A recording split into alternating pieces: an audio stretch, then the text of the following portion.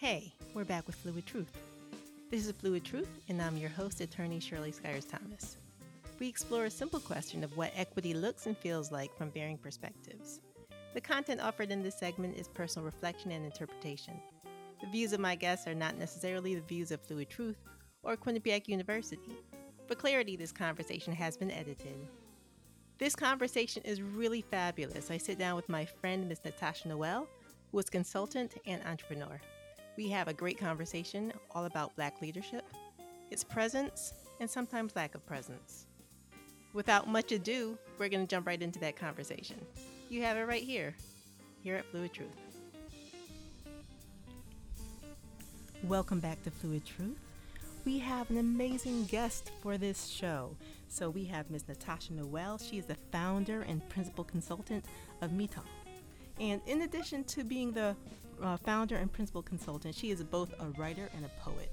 So I will tell you that Natasha and I have had many couch conversations. Yes, we have. We worked together in another capacity for a number of years, and we would get a chance to sit down together and kind of chop it up and break up our experiences. So this is going to be just like the couch conversation. But Natasha, welcome to the show. Thank you, Shirley. So good to be here. I am glad that you're chatting with me. So before we kind of dive into the crux of the conversation, which is equity, but before we do that, tell me a little bit about yourself. Tell me your history in terms of your education, where you came up from, where are you from, where do you call home?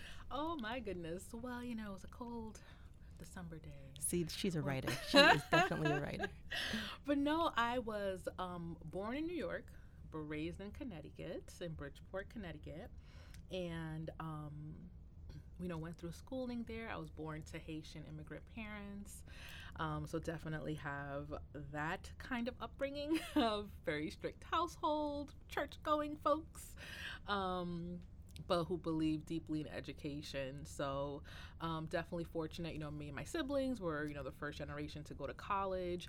I'm the first in my family to get a master's degree and got a chance to just get out of Bridgeport a little bit because of school. So I went to Boston University for undergrad, went to Brown University for grad, and then I found my way back here after grad school back in Bridgeport in education mostly. Well, it started off being in education, and then it just spiraled into what it is now. So, did I capture? You did. So tell me about Mitan. Mitan, oh gosh. First of all, I love that you said it correctly. Look at you speaking Creole. Thank you. I'm practicing. Look at you. I'm working my accent. Because Mitan is a Creole word that means in between. Love it. And when I first started my consulting, like most things by chance, I fell into it where there was a small nonprofit organization in Bridgeport that needed some help, and I was beginning to understand this idea of having a business, and everyone should have at least, one business. So not knowing what it means to have a business, I just, incorporated the name and started saying, I guess I'm a consultant. So to sound more official, and Mitan was something, a name that I had played around with other things I was thinking about, other projects I had. And it just means in between, literally a Creole word for in between.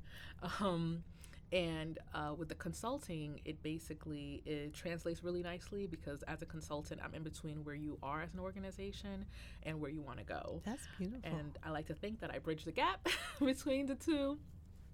So I help organizations, nonprofits, small startup nonprofits, and even small businesses go from where they, let's say they're just getting started, they're in their first 3 years, and they want to expand or grow. So I work with them to do so.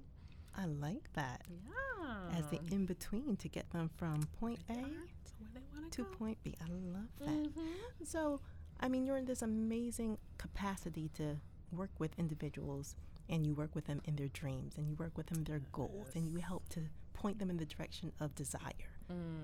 But you have some story, I'm certain, and some experiences that may not have proven that everything is equitable in our desires. So again, I like to talk about equity on this show, and it's equity in all capacities, from all perspectives. It's not solely social justice. I started out just talking solely about social justice, and that's very important to me. And I think, truthfully, to be transparent, I think it all kind of winds back to a social justice aspect of equitable practices. But not only on the criminal side, not just on the legal side, but there's equity and sometimes inequity that's far-reaching.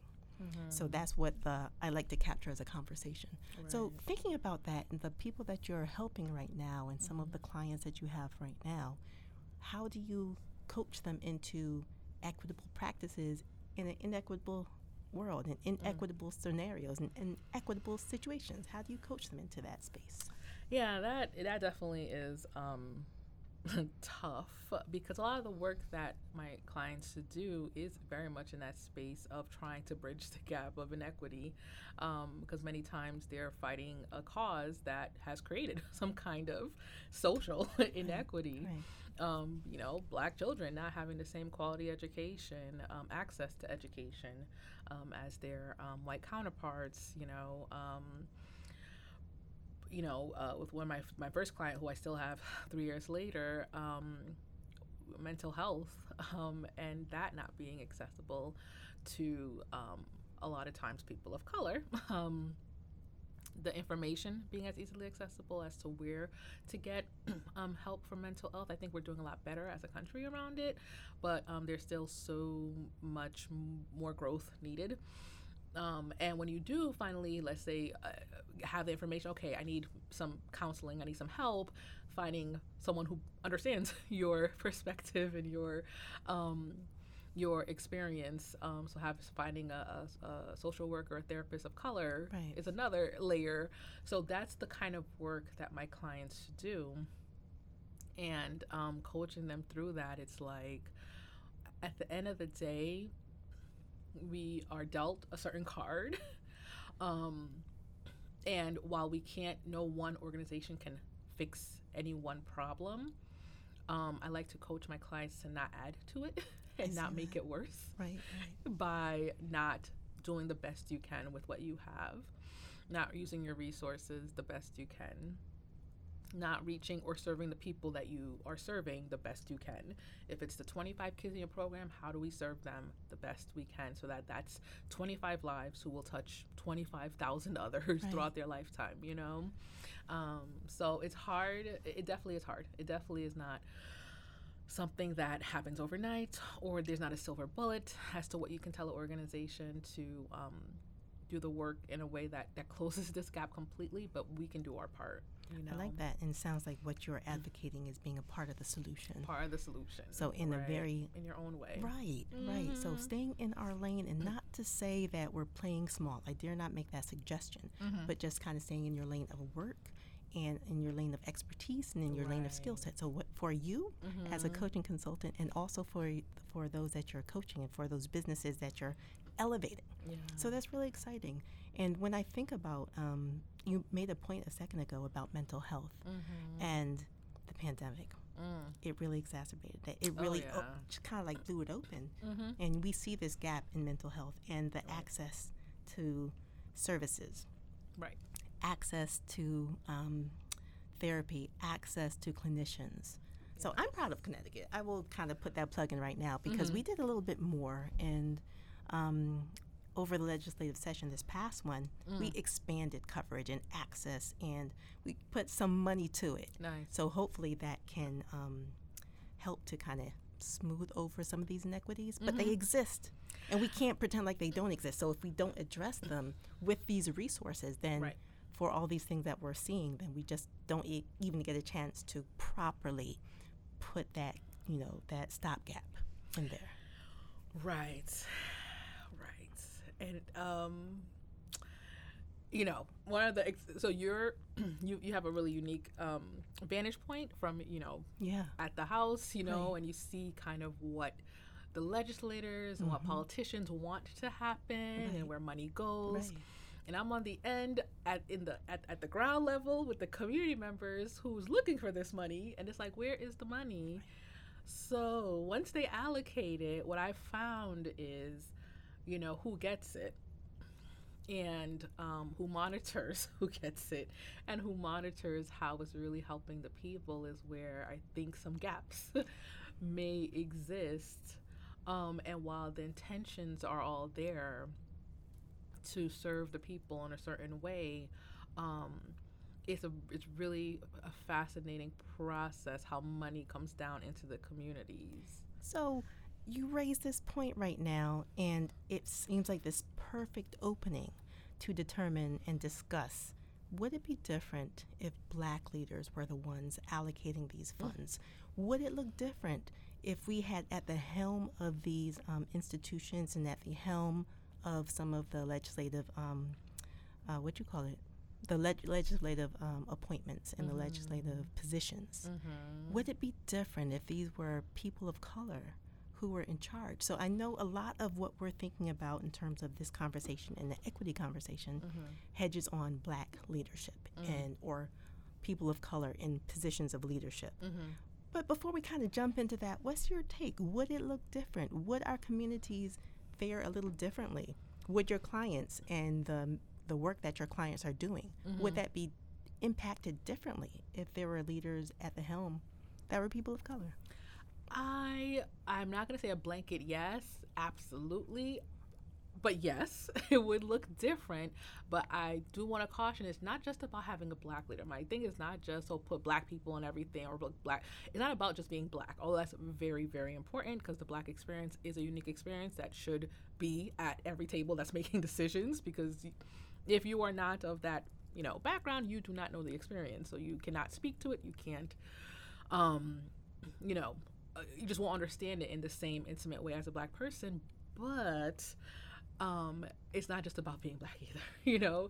If you're a Black person but you're raised in Westport or Greenwich, you won't know what's happening in Bridgeport. You won't know, and you're disconnected from what's happening in certain communities. So it's about being a person of color or of different ethnicities from that community that we're trying to serve. So you can't not be from Bridgeport and say you're gonna what's going on in Bridgeport. You may hear about it, you may have an understanding from someone else's account of it, but the same way, a Bridgeport person don't know, they can hear about what's going on in Hartford, but they won't know. So I think it's just a matter of the representation on the table is not only of different races, but it's of the different experiences of the people from that community. And therefore, because someone from Bridgeport will know other Bridgeport organizations, know other Bridgeport people. Someone from New Haven will know the New Haven people. And I think that's what is important, is having people around the table that knows the issues and knows the people of that community closely. And so the first layer being, persons of color being represented, because that's a unique experience in and of itself, but then persons of color from those communities.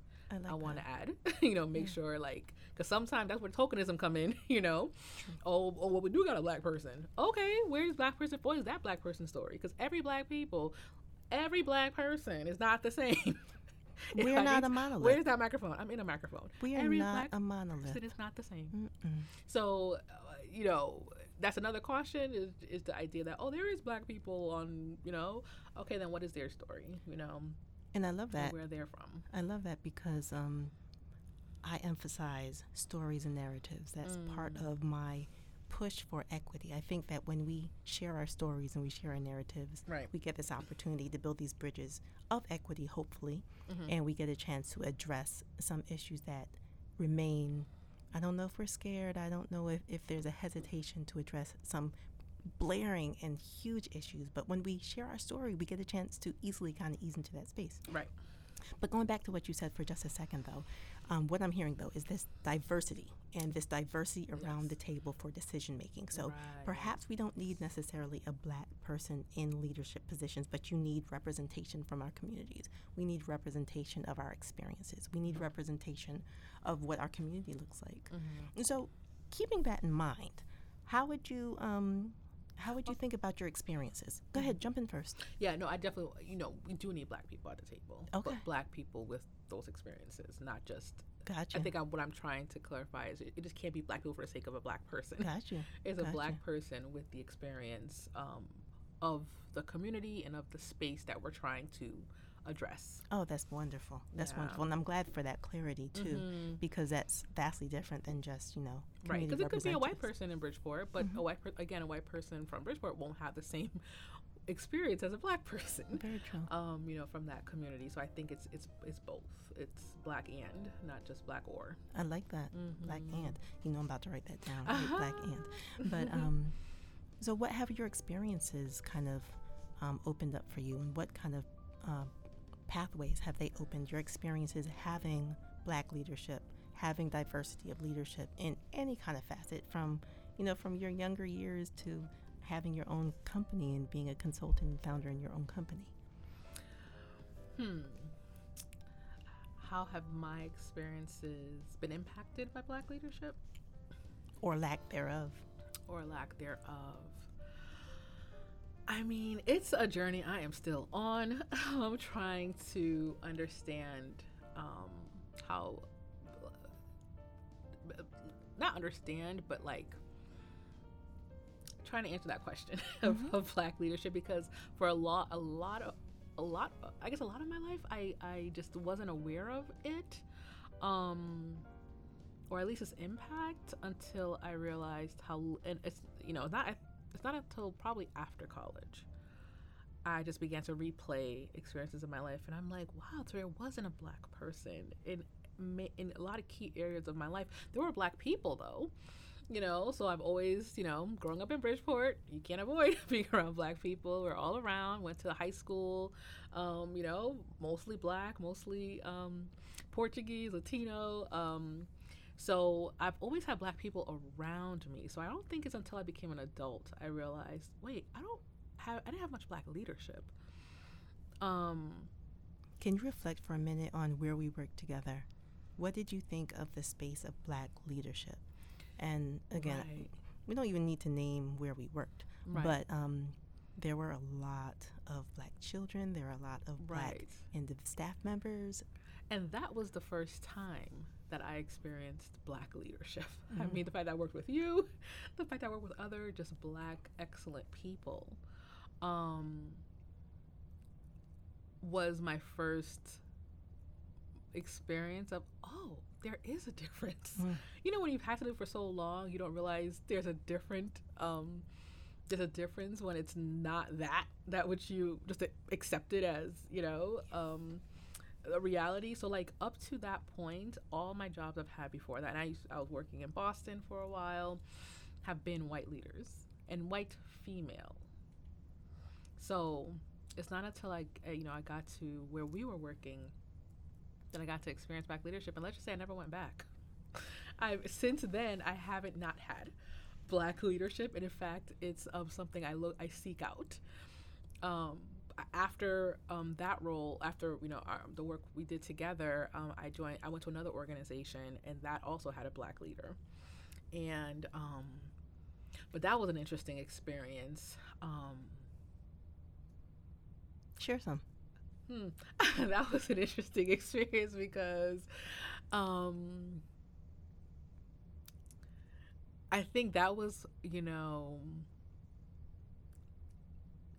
I think I understood more deeply how even if you are at the top as a black leader, how difficult it must be to lead an organization for black children and balance this racial thing when it comes to raising money from white dollars to serve black children, and how you almost have to tame your blackness sometimes to get some dollars sometimes. Oh, that's interesting. And I never experienced, that was my first time seeing it, although I wasn't in the space necessarily of, I wasn't directly, raising dollars or anything like that, but from my vantage point, I saw it. And I began to understand for the first time that other world of, as a black, even when you are a black leader, over an organization, sometimes you have to show up in different ways to get the resources you need. Well, that's interesting. Do you think the work you have to do? Yeah, no, I'm hearing you, and I'm wondering if this is a need for, I kind of want to say inauthenticity, but that's not truthfully what I'm getting at. And I'm saying like wearing a different hat, right? Right, and we all, and, you know, to some extent we all do it. That's where they say, you know, code switching, girl, and you know, and that's, and if you, and yes, we all know about that, and we all have to do that to some extent. But what I experienced, I think, is that when you know, when sometimes that changes you, you know, that changes, you know, how you move, how you function sometimes, if you don't have a good grasp on, you know, I don't know, it's tricky. It's sometimes it's more than, sometimes it's not just code switching. Sometimes we have to be very careful sometimes when we're, you know, as Black leadership, that we keep the main thing, and we don't we don't change ourselves. That is switching, just change ourselves just to get the resources we need, to do the work we need to do. Allow me to play devil's advocate for a moment. But I wonder if that is a survival mechanism in the area of our professions, in the area of excelling, especially in the financial space. Right. If you kind of have to change yourself a little bit to be accepted by the majority. Because again, we realize that there is a, in this country at least, So to be accepted by the majority of voices or the majority of leadership, do we require a switch? Do we require, yes, I am a Black woman in this position and I am a leader. However, to be attractive to my counterparts, am I now required to change and to have a different perspective a little bit? Am I required to be a little bit more lenient on some things? Am I required to have a heavy hand for things that I normally would not? And this is the question I wonder. So give me your feedback on that. How do you, I've never been no CEO, so I can't talk about, you know, the pressure I imagine must exist to write. Your colleagues, and in that space, there is the majority, but the reality is they're, you know, not majority. But I think that's just where it's so important as a leader, that you know who you are. You're very grounded in who you are, so that you don't allow those things to change you and to change the way you just, you know, move in this space and understand this space and the needs of our people, because sometimes you may be the only voice that other people hear, and if you're changing so much to accommodate them, then they're never going to hear the truth of what they need to hear. And I think, you know, that's my long-winded way of saying, you know, we have to just be mindful as Black leaders sometimes. Yes, obviously we're not going to come and bulldoze a space per se, because then we're never going to be heard. But while you're accommodating and sometimes, you know, having to pick and choose just what, you know, where you push and where you pull, let's not, you know, pull away so much that now our own voice is getting lost. True.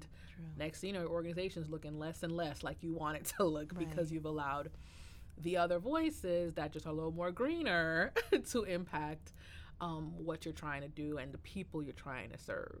So it's interesting, because what I'm hearing from you right now is this caution to being unrecognizable in your voice. And as you're speaking and I'm listening to you, and I'm kind of taking it in and also thinking about what would happen if there were more, though. Would we be would we feel the pressure? And the pressure sometimes exists when you're the only or one of a few. Right. So if this were not such an anomaly, would this be a much more what do you call it, like a streamlined and much more open space that we feel way more comfortable to have the authenticity and to be able to say those things? I think so, and that definitely gets to the larger landscape of the space, education, nonprofit, where there just simply isn't as many Black leaders at the top, making those key decisions in general. It's still a very white space. It's still, in a lot of ways, even in Connecticut, I was referencing that report that came out this year from the CT. I'm going to get this wrong. CT Alliance. I forget the full name, but they did an amazing report. And where, of their 290 nonprofit organizations in this alliance in Connecticut, about 79% is led by white people, 6% is led by Black, and I think about another 5% is led by Hispanic. But it's a lot of white leaders still, running a lot of these nonprofits, and at least in the world I live in, and even in education, like the education landscape, it's still a lot of white teachers in front of our Black students, white leaders in front of our Black students, and not to make this white people can't teach Black kids or anything like that, but it's just we just need more representation of our own. Many times nonprofits tend to they exist to serve the social good, right? Whatever that good, whatever that cause is, whether it's poverty, whether it's child hunger, whether it's education, and who oftentimes are at the top of those lists of needing the help. It's not typically white people, so it just goes back to having, if we had more representation at those levels of organization leadership, I think those voices would be a little louder in terms of what is needed, how it's needed, and all that stuff, and there would be, I think it would make other, leaders of color who may feel like the only in many rooms, maybe it would make them step up a little bit more or talk a little bit more about, without holding back, as some may, I'm not saying all, but some may feel they have to now when they're just one of a few, And I think it kind of ties it all back together, because the work that you're doing and in your consultancy, you work with small businesses, you work with nonprofits. Mm-hmm. So for so many of these companies, regardless of the makeup of the team or regardless of the makeup of the organizations themselves, you are a Black leader. So you get a chance to step into this space and model what this looks like. Yeah. So now you get a chance to bring this full circle. So you get to step into these areas and lead, and to be able to step in between. And I love that as a concept, by the way. I have to pull that back in and step in between. But by the same token, now as you step back into the larger conglomerate of what this looks like in the bigger scale, it still might be onlys in the nonprofit realm. Yeah. And so what are some of the inequities, or to flip it on the more positive side that gives us hope, what are some of the equities that you see? Not solely inequity, but what are some of the things that you see in the nonprofit realm? Yeah. Well, the beautiful thing that I'm just super proud of and excited about the work that I do and the consulting that I do is that I am serving mostly Black leaders, and I'm coming alongside them to help them bring their vision to fruition. And so it's a beautiful thing to be in this space where I'm helping Black leaders, of nonprofit organizations or of, businesses. And that gives me hope, that there are the need is out there to partner with leaders, to support leaders, and the leaders are here, and they're wanting that help and they're wanting that support. So it's a beautiful thing. So that's what gives me hope, is the fact that as the nonprofit space continues to expand wildly, that there are more and more black faces that are leading some of the causes. There's a wonderful organization in New Haven, Prosperity Foundation, that is Black dollars being raised to serve Black people, to serve Black communities. So that makes me very excited that there's, this space now where, I think they're one of only 3 in the country of completely Black funded, Black led foundation. foundation. Yeah. Foundations are usually, again, it goes back to, a lot of rich white folks, dollars. And, you know, we always will need money to do the work, but it's as we're getting more and more Black wealthy people, I love seeing the fact that some of that wealth is being put into these foundations to serve the Black people. So that gives me a lot of hope and excitement for the future, of some of the causes that we see just recycled and not really fixed. That, with those resources, from people who just, who have that same experience, I hope the causes just move forward and are addressed properly, and not just a Band-Aid put over it, but actually addressed. No, that's so true. So for the organizations that exist to help, kudos. I'm proud of us. For the leaders that exist to step in, such as yourself, girl, I'm proud of you. You keep on doing what you're doing. But as we wrap up, one of my final questions is, can you bring this back to a perspective of how you grew up in your family? How was this emphasized, this need to, this strength in being a Black man or a Black woman? Yeah. What was this as a conversation as you were growing up? Is this what kind of brought you to this space of wanting to kind of be infused in the community and always be a part of the community? Bring me back to your home. Yeah, I don't know. It's funny. I think, first of all, I feel like I grew up in like a little Haiti in my house because, we only spoke Creole and, and my parents were, again, no nonsense around this whole American thing, whatever it means to be American. We were Haitian. We're going to grow up as Haitians, and looking back, I absolutely love the fact that I grew up in a very Haitian household, hearing the language, having, my grandmother lived with us all my life, and having to, explain American ways to her and speak the language. So I think, so that definitely instilled a love of just my people, as Haitians, but just as Black people. And then the community piece, I think, is very much part of my church upbringing, where everything was done in such a community way, like we would spend all the holidays together as a church that we celebrated. So Christmas, there wasn't this like Christmas exchange at your house. No, the whole church did Christmas exchange. Okay. For New Year's, all the mothers brought the soup. Okay. So we shared the soup. There was just this very family feel, growing up, so heavily involved in the church and the community. And my only regret is that we were so kind of consumed with our own Haitian community, we sometimes, was siloed and away from the regular community. So that was my own discovery of just what larger community means. And that same sense of security and that same sense of togetherness and oneness that I felt in my church community, as I grew up and, went on my own way in terms of religion and spiritual beliefs, I began to understand community much more broadly, but the foundation of it being the oneness, the togetherness, still exists. And I don't know if it's the Libra in me, but any injustice that exists, it irks me. It very much irks me, because you can't tell me, we're all the same in terms of blood flows through all of our veins. All children are the same, and yet, depending on resources, we have such vastly different experiences. That, to me, in the core of who I am, it just is a problem.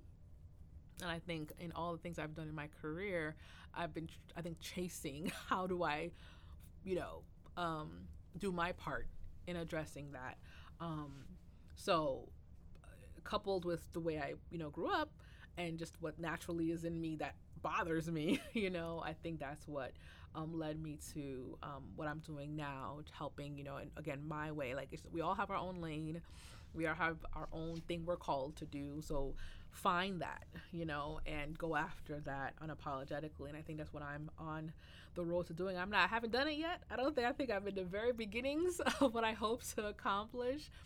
But that's what I'm on the journey of, is finding what my lane is, what my path is, towards justice and bringing that justice. And I've found just great joy in helping leaders and organizations do the best that they can do, because that ultimately serves the people we're all trying to help, and that's those who need it, and that's those who have, who oftentimes are just forgotten and don't have that same access that some of us have had. So, man, I enjoy the way that you've kind of summarized.